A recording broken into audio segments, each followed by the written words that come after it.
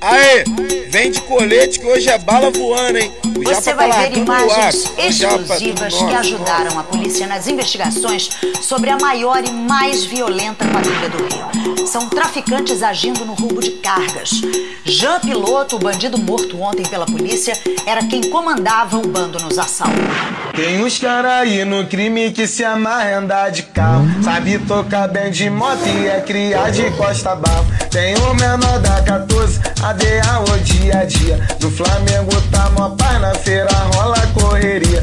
O dia terminou bem, paulamos a Sousa Cruz. Um Sedex, um caminhão, uma Pajero e uma Hilux. Gostamos de ostentar, nossa família vive bem. Tô no Morro da Pedreira, no rolê de 1100. Subindo pelo Manela, vou de bike na Soci. Torrão bol do lado Vasco com os amigos da Saci. Novinha fica à vontade, no rolê de Honda Bis. Vou torrão do Bagdá que comprei no final feliz. Que Deus conforte a dor dos amigos nessa manhã.